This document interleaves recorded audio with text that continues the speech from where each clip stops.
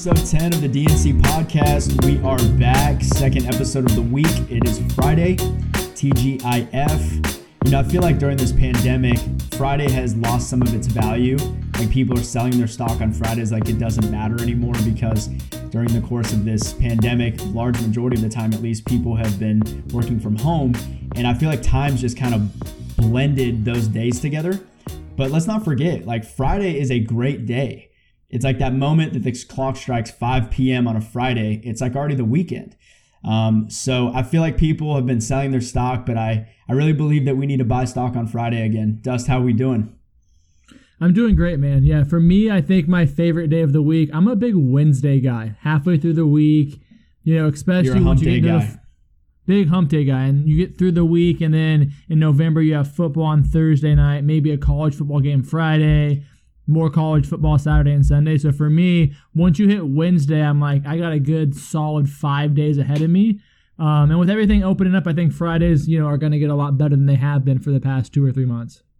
Yeah, and this is a big episode for us. This is episode 10, and I know to the listeners that might not sound like a big deal, but it's our first milestone. So we're super excited that we've been able to provide you guys this content for the last 10 episodes. It's been a lot of fun for both Dustin and I, and we're going to continue to bring you guys a jolting view on sports that you're not used to hearing. And we just thank you for being a part of the community and rating and reviewing and subscribing to our pod and sharing it with family and friends. It does mean the world to us.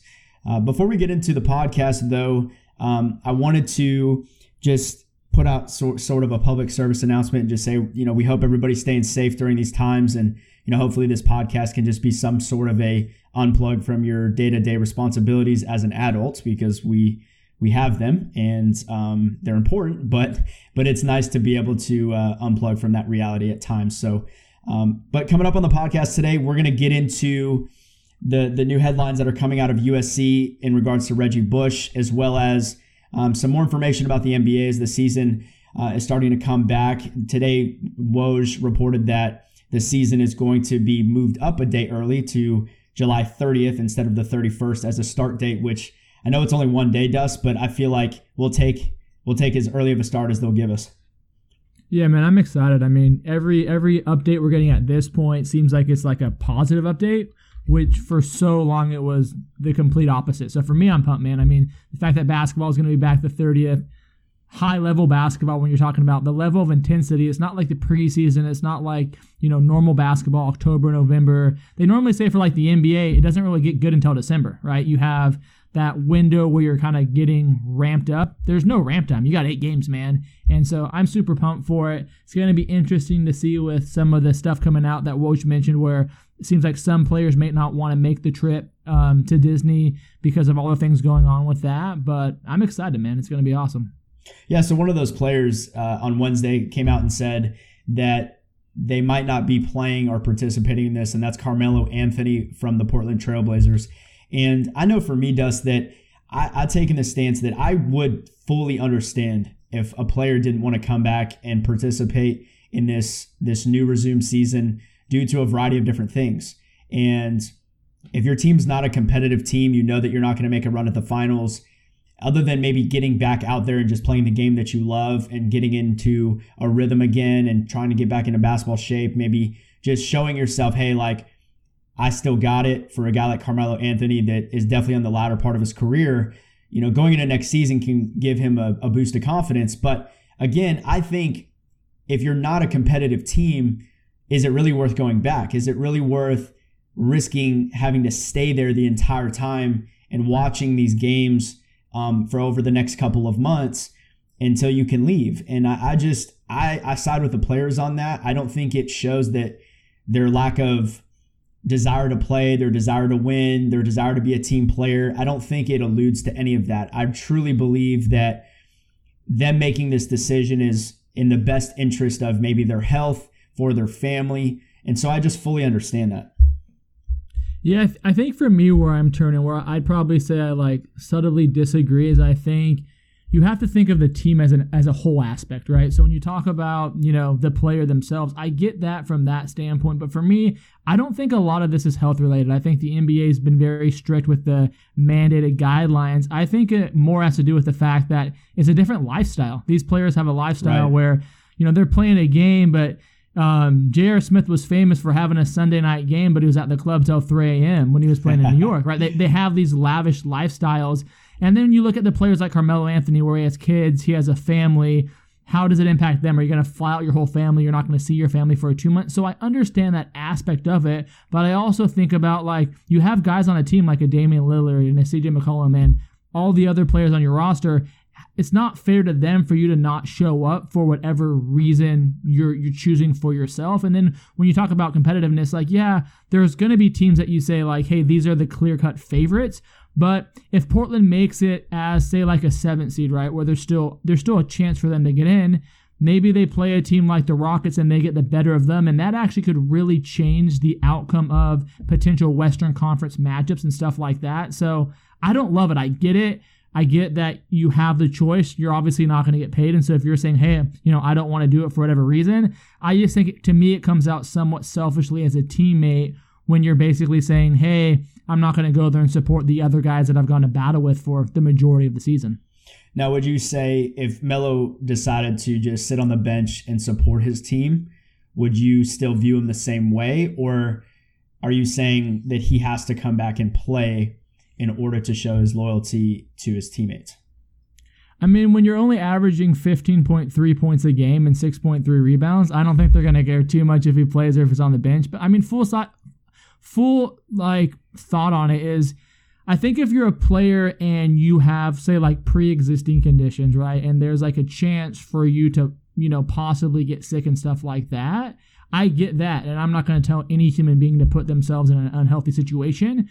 But from everything I'm hearing, it seems like the majority of the people who are against coming back, it doesn't have really anything to do with the COVID outbreak. It has to do with either things that are going on socially and they want to be able to participate in their communities for different things like that, or they just, to your point, they don't feel like they have a chance to maybe win a title, so they just want to throw in the bag. And to me, it's like, I get feeling that way, but that's not fair to your teammates who maybe don't feel that way. And from a competitive standpoint, I don't love the idea where, hey, my odds aren't great of winning, so screw it, I'm just going to not play the rest of the year. Yeah, I think that's one of the things we respect about LeBron is that they asked him earlier this season about load management, and he said, if I'm healthy, I'm playing. And I think you have to respect that about guys that, especially when you're at the tail end of your career, you know that like time is not on your side any longer. So you have to play the games that you know you can play. And I just think, but in this case, with a team that like Portland, who has really just not achieved to the level of expectation that everybody thought they would coming off a Western Conference Finals appearance, I look into the future. And this has kind of been a blessing for certain teams and certain players this year, like this break in action, this delay in the season for guys like Kevin Durant we talked about last week. Like I think we're gearing up for an incredible season next year with guys being fully healthy and going into next season with a new perspective, new motivation, a new hunger to win. And so, but you look at teams like the Clippers or the Lakers or the Rockets, it's like those teams are going to be competitive. The Jazz, obviously in the East, we're going with Boston and Philadelphia and Milwaukee. And, these teams want to win now. Like Giannis wants to win a ring now. And so from that standpoint, like I said, I think if you're on a more competitive roster, a team that really can compete for a championship, you have to come back because you have to take the chance to get that ring. And so I just don't blame him for that, especially being a guy that is at the tail end of his career and is older, and the wear and tear on his body is much more substantial than when he was younger. But then I think of this though too, Dust. I don't know what your thoughts are on this, but with him being out of the NBA for that length of time, like that stretch of time, and now getting a chance to come back and be in the NBA, do you think that would impact the front office of the Portland Trailblazers to sign him next year if he doesn't come and be a part of the team? Yeah, I mean, I don't think he's probably back in Portland regardless. I think like he struggled to have a team sign him since his last stint, right, in Houston. And so, yeah, for me, I think it's interesting. And I think it's some of the things we've talked about in previous podcasts is I think everyone sees professional athletes and we assume they just love playing sports. And I'm not saying Carmelo Anthony doesn't love playing basketball, but I think there's a lot of the lifestyle of being a professional basketball player that he also loves, right? And so when you look at this, like if you love playing basketball more than anything and you have a chance to make the playoffs and make a run, as a competitor, you're going to be like, yeah, full steam ahead, like we've mentioned about LeBron. I think you see certain players in certain sports where it's not that they don't love the game and they don't love being competitive, but it's like it's their job. And they look at it as like, hey, this is my job, this is my career. I think from Melo's standpoint, it's like, this may be his last contract. I mean, the reality is there's teams that might not sign him next year. So when you're the only, named guy to come out, now Woj said that there are about 40 to 50 players who at some level have some degree of uncertainty with coming back, but I think the majority are going to play. And so from the thing that's really confusing to me is you got a guy in Carmelo who basically said, like, I kind of feel like the league like blackballed me. I haven't been able to get a shot. Everyone thinks I'm an ISO player. I'm not a team player, blah, blah, blah, blah. Portland finally gives you a shot. You play decently well, and then now you're going to kind of come out as this me guy. To me, I don't really get the reasoning behind it when from everything the NBA is saying, like, they're going to be really strict health-wise. And so it doesn't seem like you can realistically conclude that his fears have to do with like possibly getting sick. It more has to do with the fact that, hey, I don't want to be, in Orlando for 2 months in a bubble, which I get that, but you're on a team, man. So yeah, I think it would not only impact Portland signing him, but I think it would impact other contending teams signing him, unless you have LeBron saying, yo, sign my boy to a veteran minimum.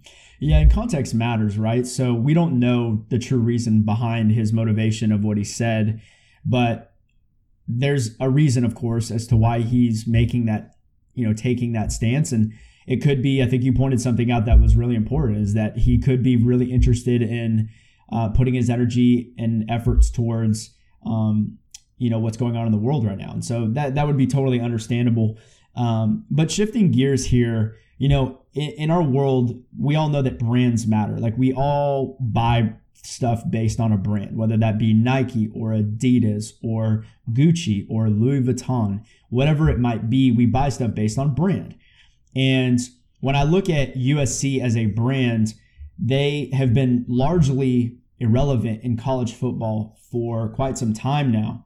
And the headlines that are leading the way today are Reggie Bush and USC are being able to reunite. And the 10-year disassociation is over from the NCAA, and Reggie's going to be able to return to his alma mater. What type of impact do you think Reggie Bush's return to USC is going to not only have on the overall brand of USC for college football, and then for the impact on the players that they recruit? Yeah, I think you can make a case, at least in my lifetime, and I'm 28 years old, that Reggie Bush has had a bigger impact on any college team than any player over the last 25-year span. No doubt. And I can think of a lot of players who were impact players, but the impact they had on their university as a whole, I don't think is anywhere comparable. I mean, you can look at the success under USC during the time that Reggie Bush was there, and I actually give a lot more credit to Pete Carroll. You look at the fact that he was 97 and 19 over that 9-year span, and actually 30% of his losses came in his first year coaching when they went 6-6. So, in my opinion, he had the biggest impact, but you don't see USC and think Pete Carroll. You see USC and you think Reggie Bush. I mean, I put my zip code on my iPaint when I played high school football because that's what Reggie did, the 619. Exactly. He was flexing for San Diego. And so, he was one of the first guys to wear the one sleeve. He brought swagger. There's guys I've watched football for. Like, I've turned on a football game for Johnny Manziel. I turned on a football game for Cam Newton, Tim Tebow. But those are all quarterbacks. Like, a lot of people watch football games for quarterbacks. There's not many people that turn on a game for a running back. And it didn't matter if you were a Texas fan, a UCLA fan, a Florida State fan. When USC was playing and Reggie Bush was on the field, you watched that game. You changed your plans that was the show, no matter where you were located nationally. From a national standpoint, you watched USC football. Yeah, and just to backtrack a little bit on what happened, so if you aren't familiar, but basically Reggie Bush's family received cash compensations for, basically free rent for a year and some money to furnish the home for his parents, and ended up getting a 10-year ban from the university, and USC actually received some pretty heavy sanctions as well, which they were not allowed to participate in a bowl for 4 years. They took away Reggie's Heisman. They also took away their wins during the 2005 season, which they ended up playing in the national championship against the University of Texas. We all remember that game against Vince Young and the Longhorns. But anyway, Dustin, you made some great points, because he was somebody that I played quarterback, and I didn't look at Reggie Bush as, well, I can't be a fan of his because he doesn't play the position that I play. He was so electric as a college football player. It didn't even matter that he played running back. It was must-see TV. I had to watch USC play on Saturdays because of him. There was other great players on that team: Matt Leinart, Lendale White, Dwayne Jarrett. The list goes on. I mean, they're on both sides of the ball. At one point, they were putting more guys in the NFL than any other university. And so, but I watched because I wanted to watch Reggie Bush. I mean, he was in, this was during a time, Dust, if you remember, which most people don't even think of it now because we have two teams in LA, but this was before there was an NFL team in Los Angeles. So they were essentially the pro team. And what's funny, I don't know if you remember these conversations that were happening on sports talk shows, but a lot of people were saying that that USC Trojans team during his tenure, at least 2004 and 2005, that they could beat an NFL team. Like at that time, the Texans and Lions were at the bottom half of the NFL, and people were saying they could beat those teams. And so I just remember the impact he had on not just USC, but the city of Los Angeles. And just thinking of now that the NCAA is passing a rule where players are going to get compensated for their likeness and their image. And I just think, could you imagine if Reggie, during his time at USC, could have been compensated for his likeness? I mean, what type of impact do you think he would have had from that standpoint? No, I was actually reading an article about different quarterbacks in college football, and they were going strictly off of their social media presence. And so Sam Ehlinger, the quarterback at Texas, right, they were saying based upon his social media following and the amount of posts he could post, he could approximately make $800,000 next year. And this is a guy that, unless, you're doing a quarterback mock draft for 2021 or you're a Texas Longhorns fan, there's a lot of the nation that doesn't even know about this guy. Exactly. And he could have racked up $1 million just because he's a starting quarterback at, a perennial top program in the United States. Right. You think of Reggie Bush, the face of college football in LA, swag, everything, electric, put seats in the butt. I mean, I'm talking 5-10 mil easy. I mean, he could have endorsements. It would have been absolutely crazy. I think you look at different athletes and you can look at different people in different industries and say, man, if my thing just would have happened at this year and at this time, the different impacts they could have had, it would have been crazy. I mean, you think of it with like Tebow, Manziel, Newton, all those guys would have been great, but Reggie would have been on like a whole other playing field. I mean, Matt Leinart, went to the Cardinals, didn't work out, right? Lendale White went to the Titans, didn't do much. Reggie Bush, like even when you look into the stats, and we'll get into it later, his numbers really aren't that bad. I think people thought so much of him before he went to the NFL, and people are like, oh my gosh, this guy's going to get 2,000 yards every year. You know what I mean? The expectations were so high, but I look at some of his numbers and I'm like, he actually didn't have a bad NFL career. It was just Reggie was such a big name that we thought this could possibly be the best running back since O.J. Simpson, Yeah, and he did mean a ton to that program overall because of what he was able to do from a running back position in college football. Because, like you mentioned, the majority of Heisman Trophy winners are quarterbacks. And so if you can win a Heisman as a running back, you're incredibly talented and gifted, and you're relevant. And so during that time, he was playing against peak talent. I mean, at that time it was the Pac-10, not the Pac-12.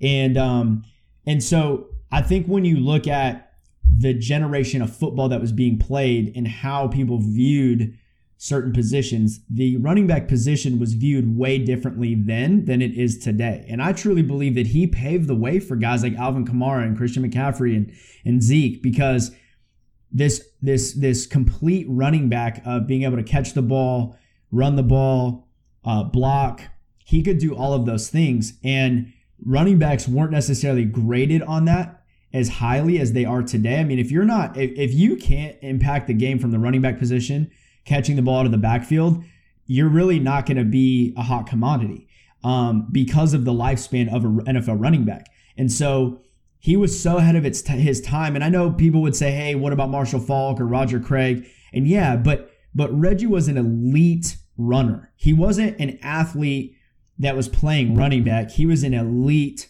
runner, and he was an elite pass catcher and a blocker and a punt and kick returner. I mean, he literally did it all.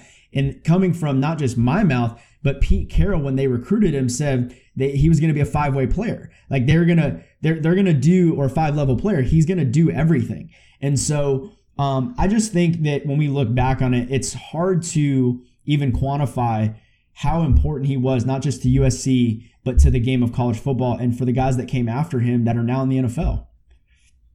No, I completely agree. I think you look at things and it's easy to make excuses or say, oh, well, his scenario was actually better than it really was. Like you think of where he got drafted, right? So he gets drafted to the Sean Payton, who we look at, and when we think about Sean Payton, we think, oh, like this masterful creative genius. And although I think he's a really good coordinator, even the way he runs his offense now is very different than he ran it back when they drafted Reggie. And I think the biggest change and what would have led to some of Reggie's success is I think he would be really, really good in a lot more of these zone read type systems, because a lot of smaller running backs, the power I formation, it blocks some of their vision, right? So I don't think Reggie Bush can't run through the middle. He's a big guy. He's strong. We've seen Christian McCaffrey, Kamara, they can run through it, but when you're set up more in that zone read system, it gives you the ability to be shifty and see the defense setting up ahead of you, and then you can hit the hole and take off. Because when you look at Reggie's numbers, I mean, let's look at his first year in the league, right? 500 rushing yards, 700 receiving yards. It's basically identical to Christian McCaffrey, right? You look at Alvin Kamara, basically identical numbers. And then I think part of the lack of the blow up from Reggie is the Saints kind of gave up after him after a year or two. I think they thought he's going to hit the ground running year one and he's going to rush for 1,200 yards. And then he didn't. And then the next year it was kind of similar, 500 on the ground, 500 through the air. And then they almost like made him a gadget player instead of saying like, hey, how can we adjust our offense around one player? I think one of the things the Panthers did so well is as Cam continued to get injured, instead of saying, hey, we're going to run this offense through Cam, they said, hey, who's our best player? Let's run it through him. And I think the Saints have done a really good job shaping their offense around Drew Brees, but I think because it was so focused on, hey, what does Drew do well? It limited, hey, what can we do with Reggie? We have this generational talent. I think that's one of the biggest failures of Sean Payton's career. I think he's been a good coach, but I think having a talent like that and not turning that into 2 or 3 Super Bowls, I think even he would look back on it now and see what he's done with Kamara and see how McCaffrey's impacting the game and say, man, if I could do it over again, Reggie'd be an absolute monster. Yeah, he was. I mean, like you mentioned, if you look at his numbers early on in his career, they're very similar to Christian McCaffrey's and Alvin Kamara's first couple years in the league. But like you mentioned so eloquently, is that these offensive coordinators, these head coaches, Sean Payton, Ron Rivera, these guys built these offenses to cater to these guys' talents. And I don't feel like Sean was still early on in his coaching career and still finding his way and finding his brand of doing in the way of doing things. And so I believe if you swap positions and you put Kamara, when Reggie came to the league, and then you put Reggie in today's NFL, I mean, Reggie's going to be one of the top players in the NFL. And he is an all-world talent. If you look at his numbers and not looking at the context of that, you could say, well, he really underachieved for being the second overall pick in the draft and being a Heisman Trophy winner and being one of college football's greatest players ever. But if you actually look at the games and you look at the film, you realize how elite of a talent this guy was. And he didn't. And again, context matters in relation to the amount of touches he had. He only had 155 rushes attempts his rookie year, and he had 121 targets and 88 receptions. So again, they balanced him out fairly well with rushing and receiving. And I thought that was great, but they didn't really build on that, like you mentioned. They kind of abandoned that and looked at him more as a gadget player rather than an actual focal point of their offense. But I think he could have been so lethal in this league, and it's sad that we talk about fit all the time. You mentioned this in pre-show that the rest of his career, I mean, if you look at him going to Miami, going to, you had a brief stop in San Francisco, but he goes to Detroit and then he goes to Buffalo. It's really all of those teams. I mean, look at Detroit. They've been bad for a really long time. Miami's been bad for a really long time. San Francisco's kind of been up and down over the last decade. And then Buffalo, other than the last couple of years, has really been one of the bottom teams in the NFL. So fit-wise and schematic-wise, I think his best chance was in New Orleans, but I think it was still too early on in Sean's career. Yeah, no, I think the funny thing when I look at it is you can't just look at how many yards a guy rushes for. You have to look at how many carries he got. Because McCaffrey this year, all-world year, arguably one of the best years for a running back. Absolutely. In the past 15, 20 years. Guys was a monster. But he did have 287 carries, and he did catch 116 balls. Right. When you look at Reggie, his highest year ever carry-wise, you look at Miami and Detroit right around the same time, he's at 227. So he's still getting about 50 less carries, and he's still going over 1,000 yards. Right. And he was always an athlete catching the ball. And so I think now coaches do a really good job just getting the ball in playmakers' hands, where I feel like although there was really good coaches who had really good schemes, it was more about the scheme than the actual player. I think coaches were too afraid to be one player dependent because of injuries, maybe ego at times and different things like that. But I just think if you have a guy like that and you have a mind like a Kyle Shanahan or a Sean McVay, I have to think you do something I think Gurley's a good running back. And I think before Gurley's injury, I think Gurley was a good running back. Right. But I think a lot of that was Sean McVay saying, hey, this is what Gurley does really well. Gurley's a really good runner if we can get him to the edge. If we get him to the edge, we throw him screens. That's where he's at his best. He's not a good A-gap runner, right? Where Sean, a lot of times he just told Reggie, hey, take a dive up the middle. That's not using Reggie to the best of his ability. Right. The way they use Kamara now, Reggie's getting 2,000 yards a year. Easy. Easy, you know? Yeah, and that's the travesty is we'll never know. We'll never have gotten a chance to watch him in a system with Sean Payton that was mature because, like I said, this was early on in Sean Payton's coaching career, and he was still trying to find his way. So, but ultimately, what type of impact do you think he will have on? Do you think USC will be able to use this as sort of a weapon in their recruiting process? Do you think, because we've watched USC games in the past with Snoop Dogg on the sidelines and Will Ferrell on the sidelines and, other USC greats, Marcus Allen, Ronnie Lott, these guys are on the sidelines. Do you feel like they're going to use that as kind of a recruiting tool to get USC back up to the top and be a relevant team in college football? Yeah, I mean, I think this is probably one of the best things that's happened to USC in the past 5 years. I think USC is very known for being a program where they like to hire within. And what I mean by that is, especially with head coaches, they like to hire people that are associated with the program. So people that were either on some level of the staff, people that played there, but they have that brand, they have that family. Just USC in general, they're known as an organization that is kind of close-knit like a family. And so I think for them, anything that can bring people back to that heyday and just getting, him on that campus, especially with now having teams in LA, right? You have the Rams in LA who are an exciting team to watch. You have the Chargers who are an exciting team to watch. And so you have more, rivals for viewerships, right? And technically, USC's not the best team in the Pac-12. They're not. You got Oregon, who's better than them. Stanford's been down over the past 2 years, but there was a time where they were doing better than them.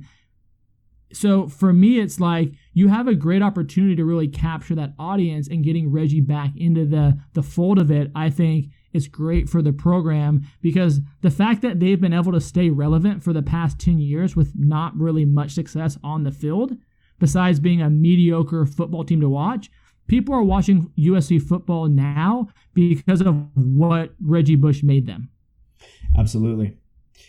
So we've been absent with this segment the last few weeks, but DC Inbox is back, and I think you're going to love this one.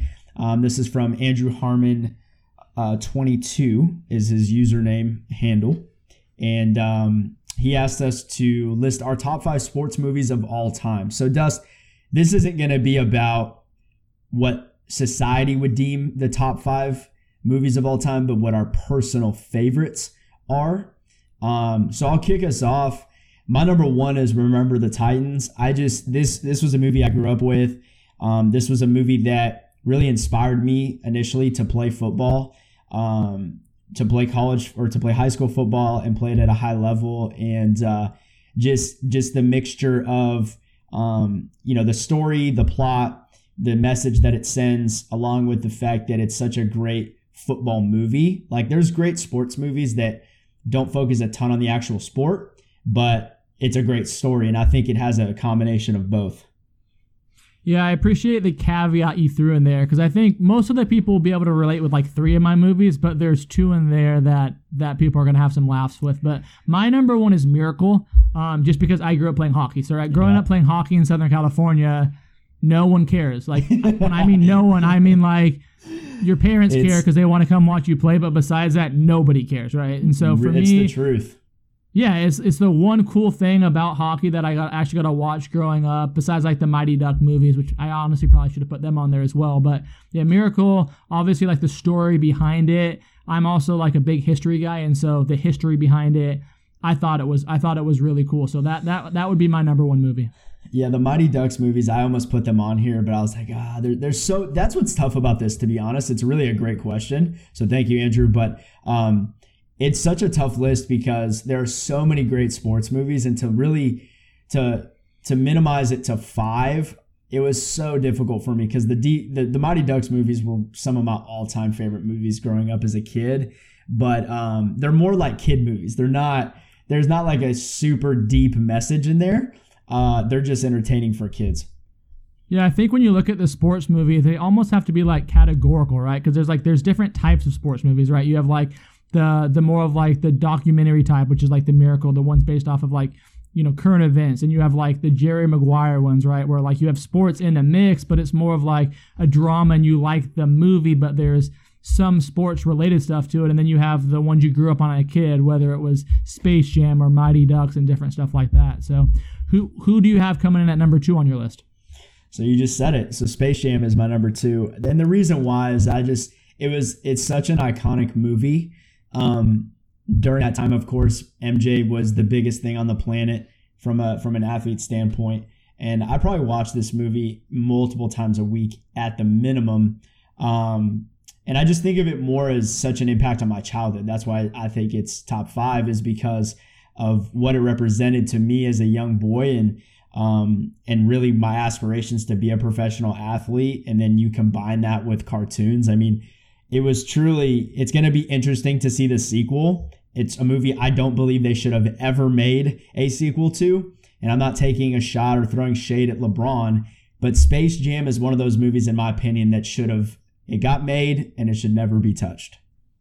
There's so many movies. That's such a long list. Like pretty much every time Disney makes a sequel, and I know this is DreamWorks, but it's an absolute disaster. But it's like, if you want to make a movie for LeBron, you can think of a movie to do. But as soon as you do that Space Jam 2, it's like a losing battle. So they're number 3 on my list. Number 2 on my list was your number 1, Remember the Titans. I think when you look at that, it's just such a great movie on so many levels. It really brings people together. There's probably more quotes from that movie used in the business realm than almost any other movie. The messaging behind it's awesome. So yeah, I have Miracle for 1, Remember the Titans for 2, and then Space Jam for 3 on mine. Just like you, Space Jam was a movie I grew up loving. It was like what you watched when you were a kid. You got MJ, you got Looney Tunes. I mean, what more could someone from 7 to 12 want to watch on any day of the week?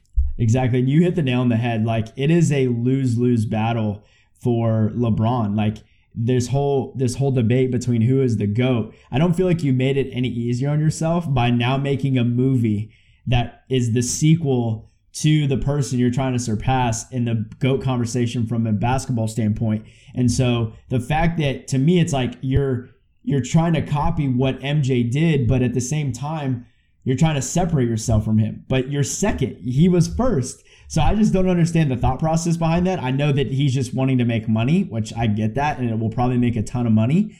But I've had this conversation with you. I really hope they don't tarnish the original Space Jam, because I really think this is going to be pretty bad, in my opinion. It's going to be interesting to see what direction they go with on this one, but it's still an all-time for me. But you're right. I don't know why LeBron went in that direction of making a movie that is a sequel to the person he's trying to surpass from a basketball standpoint. But nonetheless, so my number 3, I know you gave me your 3. My number 3 is the Rocky movies. So I couldn't just pick one. Like I said, boiling this down to 5 is so difficult. But I put the Rocky movies just simply because Eye of the Tiger. I mean, who doesn't love that song? I mean, as an athlete growing up, like, that song was played over and over pregame for just about every sport. So that movie had such a cultural impact. And I love underdog stories. I think that's one of the things that drew me to that. Is I love when somebody's counted out, when the odds are against him and he prevailed. And so I'm sorry I couldn't pick just a specific Rocky movie, but the Rocky series to me is top 5 all time. Are you sure the real reason for that isn't your deep love for the city of Philadelphia and all the Eagles fans out there? It's not. And so because I am a Cowboys fan, we went to Philly a couple years back. It was actually a layover. I didn't actually plan vacation to Philadelphia. I would never do that. But we had a layover and we were in Philly for about 8 or 9 hours, and we ended up going to the Rocky Steps and we saw the statue. And that was about the only positive experience I had in Philadelphia, to be honest. So I don't foresee myself going back, but if I did, it would only be for the Rocky statue, because I can't stand the city of Philadelphia. So my number 4 movie is Moneyball, based upon the Oakland A's. For me, it kind of goes back to the same thing with like Miracle, the history of it. I think any time that you can change the way sports can be done and you're innovative, to me, that just captures me instantly. And so, yeah, I thought Moneyball was a great movie. So that was number 4 on my list. Yeah, Moneyball's phenomenal. Just another underdog story. I mean, the Oakland A's being just one of the smallest marketed teams to have the success that they've had solely because of Billy Beane. And that is such a great movie. They almost made my list. Like I said, this is so hard. It's like I feel like making this list, I was leaving movies out that I want to put on this list, and I feel like by not putting them on this list, I'm not giving them the recognition they deserve. But nonetheless, my number 5 is Jerry Maguire. You mentioned it earlier. This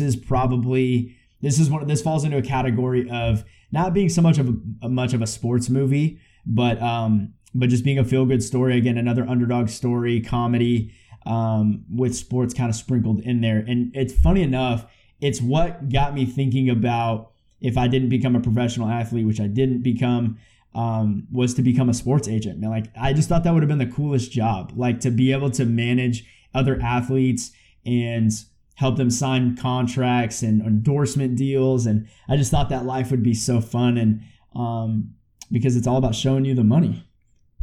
Yeah, that's a great one. I think there's a case you could make for that being like a top 5 movie all time. Like when you talk about movies 100%. That anyone will watch, whether you like, sports or not. Talk about brands. I think that's a great one. So my number 5, and this may get some chuckles from a number of viewers, and this goes back to, I watched this movie so much with my little brothers growing up, I had to throw it on the list, and that is Benchwarmers. Have you ever seen that movie? Benchwarmers is a great movie. It's like one of those, it's one of those stupid comedies where, like, if you're having a bad day and you just need to laugh, throw that on for 2 hours. Yeah, and it's gonna make your day so much better.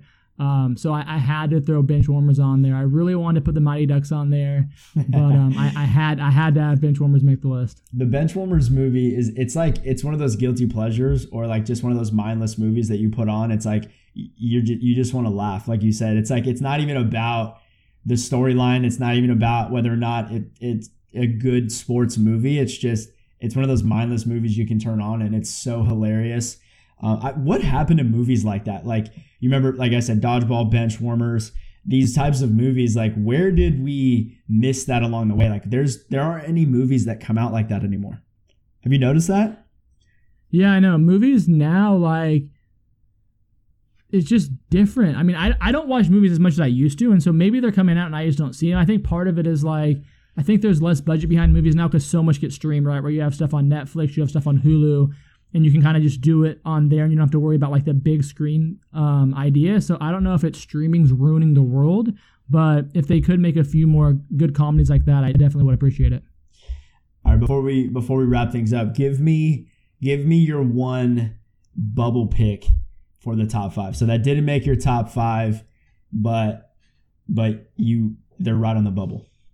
It would have to be the Mighty Duck movies. Like, talking about playing hockey growing up, those movies were like, there was a few things I watched growing up. It was like the Mighty Ducks movies, huge rocket power guy. Now we could do a whole other spinoff on Rocket sports, Power but was a goat show. A sport where they actually like skateboarded and played hockey. Like, I'm waking up at 7:00 because on the West Coast they only play that at 7:00 because nobody cared about it. That's true. But that was the one I had to watch. So yeah, I would definitely say my bubble pick would be the Mighty Ducks. How about you? So my bubble is this was one of them where I'm like, man, I really had a hard time not putting them on the top 5 because it was a movie like Space Jam that I watched religiously, but The Sandlot was like, I feel like it was so impactful for like young boys, not even if you didn't play baseball. Like, you talk about quotes from a movie. I mean, there's stuff still in culture today that people say because of that movie.